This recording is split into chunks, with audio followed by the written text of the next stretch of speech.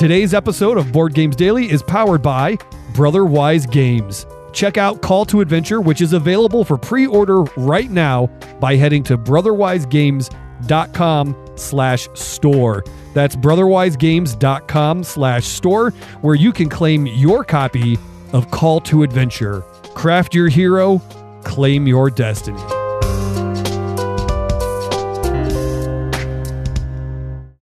Today's episode is also powered by Perplexed Games. Check out Roll and Write on Kickstarter right now. It's a game of rolling, writing, and erasing to get special abilities. The link is in the show notes, but you can check it out from now until March 29th on Kickstarter. Get in on this one. It's only $29. Again, that's Roll and Write from Perplexed Games. Don't touch that dial. You're listening to Board Games Daily, your daily dose of tabletop gaming discussion on Anchor. Now welcome your hosts, Jeremiah Isley, Scott Firestone, and AJ Skifstad.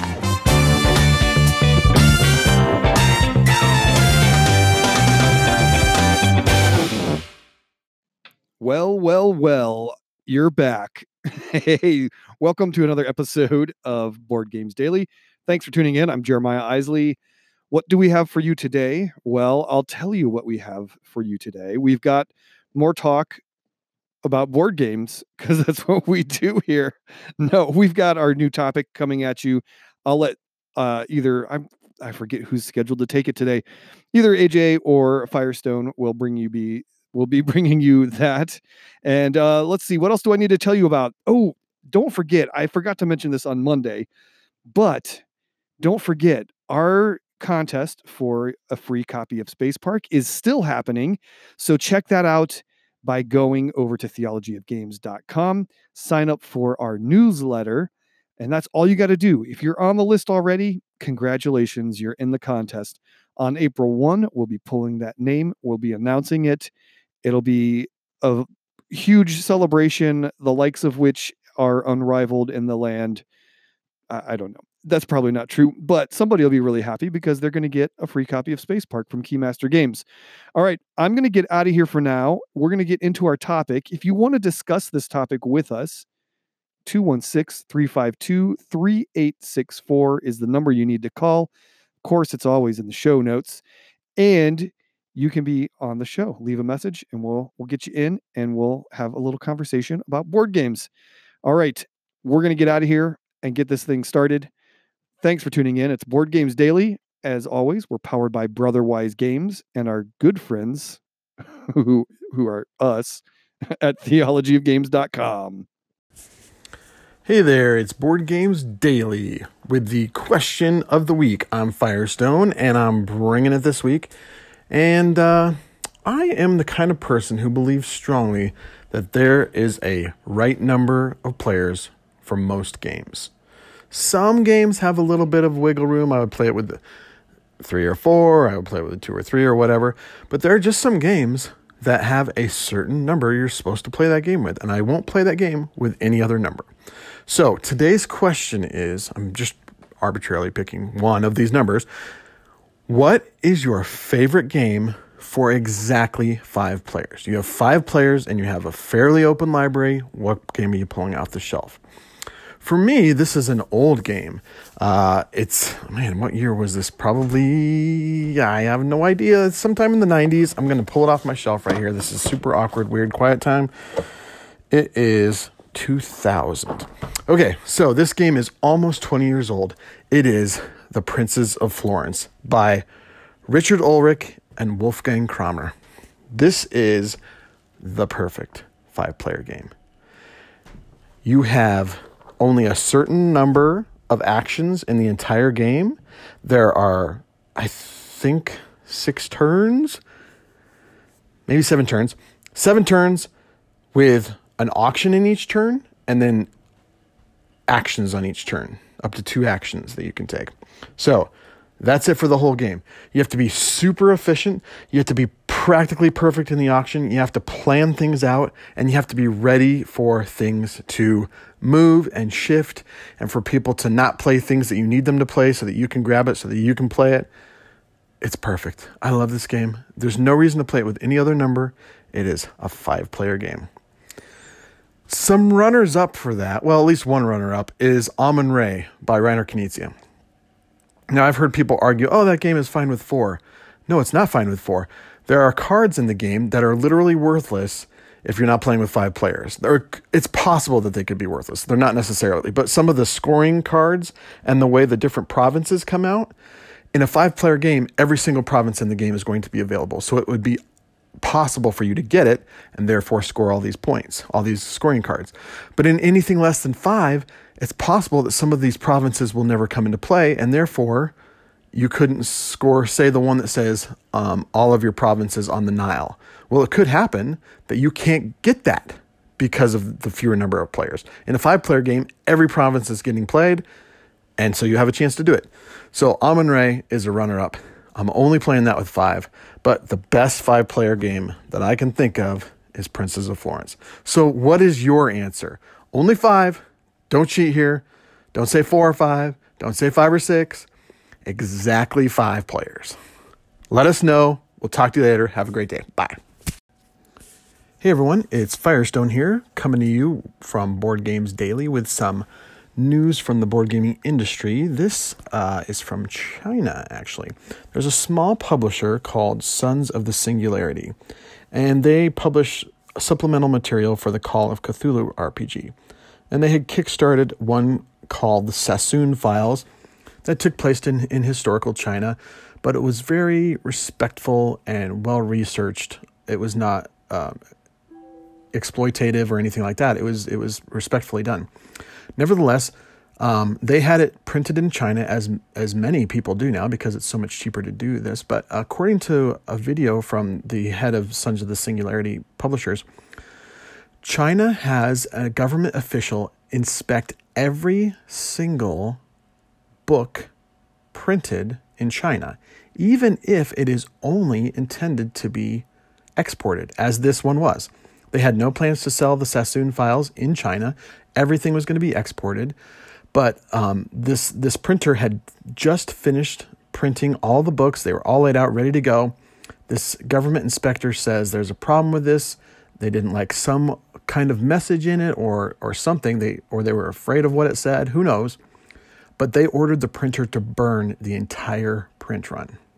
And they did. And it had to be done by the next morning. They burned the whole thing. They returned Sons of the Singularity's deposit, and they were, in fact, in the process of finishing the final payment because they'd been sent a proof, said, hey, this is done. He was in the process of paying them finally, and this happens. He gets the deposit back. But there are lots of implications with this. One, lots of publishers get things published in China, and the idea that they can say, we don't actually like what that says, burn it, and don't get it printed here is kind of scary. Especially when it's not even intended for the Chinese people. Like, you understand that you have to get approval if you're going to sell something in China, but if you're not even going to sell it there, very strange. Another is this one official who is kind of taking his power a little too far or getting skittish or whatever? Or is this a large major world power kind of coming in and crushing this little publisher and saying, we'll show you the power we have? It's just so many weird things going on in this thing. I hate the idea of them censoring. I hate the idea that, if we can't print things in China for fear of them getting burned because of some kind of message, we're going to have to go to other publishers, which is going to increase the cost for everybody. Lots of layers at this, but I thought this was a really interesting story that connects to the board gaming world. So check this out. You can look on the Sons of the Singularity site. And there's a video, I don't know if it's on YouTube. I think I saw it on YouTube, of the publisher talking about this incident. And it's kind of sobering and scary and interesting news. So, thanks for listening. We'll talk to you later. Have a great day. Bye. Hey there, everybody. You're listening to Board Games Daily, powered by Theology of Games. I'm AJ Skifstad, and I'm talking about the game Innis today by Madigo Games, released in 2016. This game's a pretty cool game about territory control. What you're going to be doing is drafting cards throughout the round. You're going to pass them around in kind of that Seven Wonders style. And you're going to take one card and then take another card as you pass them to your left or your right. And then after that, you're going to begin to play cards to gain territories and to place your clans in different territories. There's 3 ways to win. You either have your clan in 7 different territories at the beginning of a round, or you have your clan being leaders over 7 other clans at the beginning of a round, or you have your clan in territories with 7 sanctuaries. So maybe there's 3 sanctuaries in one territory and 4 in another. If your clans are there, there's a possibility to win. But when you have this possibility to win, you have to take what's called a pretender token as one of your actions instead of playing a card, which paints a target on you, which means you might not just keep that victory condition until the beginning of the next round. But if you do and nobody else has any victory conditions, you win the game. So it's a pretty cool game, but that was released in 2016. It's 2019, and they're finally releasing an expansion. What's cool about this expansion, well, first of all, this expansion is called Innis Seasons, and they're going to add a 5th player. So the game was originally a 4-player game, but now you're going to have 5 players if you'd like. And then also, they add plenty of more cards to use. So there's these like old ancient Celtic god cards that do some cool things throughout the game. There are the regular playing cards that you lay down, the ones that you'll be drafting. But there's also going to be new territories in the game as well. The new territories also add more cards. Anytime that you are in control of a territory, you get a card that goes along with that territory that only you get to use for that round. So this is really cool. Lots more cards being added, a 5th player being added, but there's also a seasons wheel being added.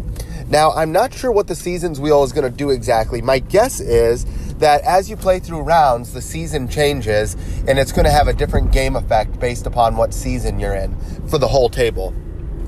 Through reading and looking at it, that's what it seems like is going to happen. So that could be pretty cool. And finally, there's going to be new victory conditions. It looks like you're going to have the original 3, but you're also going to have several other that you might be able to meet in order to win. Now, I'm not sure if you're going to select before the game whether you which victory conditions to use, or if they're all activated regardless of the gameplay. You know, it might be all 5 victory conditions instead of just picking 3. Lots of stuff that this expansion offers.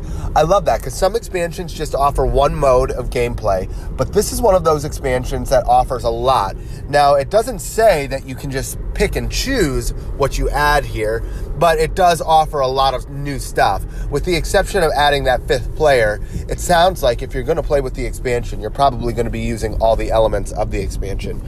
I'm not completely sure yet. I'm excited to find out. It's definitely on my to-buy list, and I will have it in my collection very soon. Once I do, I'll try it out and let you know what I think and let you know exactly how it works. But if you like a game that's territory control, card drafting, this might be the one for you. And with Innis Seasons coming out, you might enjoy it even a little bit more. So that's it for now. Check you later.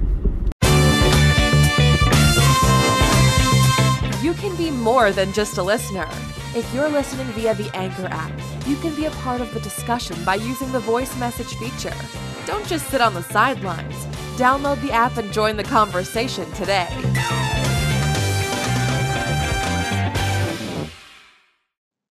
I blinked and it's over. That's it. The show's over. What a fun show it's been, but that's it. That's all we got. Thanks for tuning in. I am Jeremiah Isley, and I really appreciate all of you folks that listen. Hey, do us a favor. If you're looking at your phone, just scroll down, tap that 5-star thing right there, and give us a little review. Say, hey, this show is awesome. Hey, it's great. That does so much for us. It helps us get up onto the charts and stay there once we're there. We've crept up there a few times, and it's super awesome. But if you do that, it's really, really helpful, and it helps other folks find it. Share us on social media too. Let people know that you're checking out this show and we talk about cool stuff. Speaking of talking about cool stuff, if you call the hotline, you can be on the show. There's just so much going on here. Let other people know about it. All right, I'm done asking for your help or begging, maybe is the case. Anyway, thanks again for listening. Really, really do appreciate the folks that tune in and listen to us every week. I'm going to get out of here for now. And I'm going to say, for my co-hosts, AJ Skifstad and Scott Firestone, I'm Jeremiah Isley saying it's always, always a good idea to play Board Games Daily. Thanks for joining us today. Board Games Daily is powered by theologyofgames.com. Don't forget to head over to theologyofgames.com to check out all we have to offer, including written reviews, our YouTube channel, and 2 other podcasts. If you enjoyed this show, don't forget to subscribe, rate, and review us on iTunes, Google Play, or wherever you're listening. Thanks for listening, and go put a game on the table.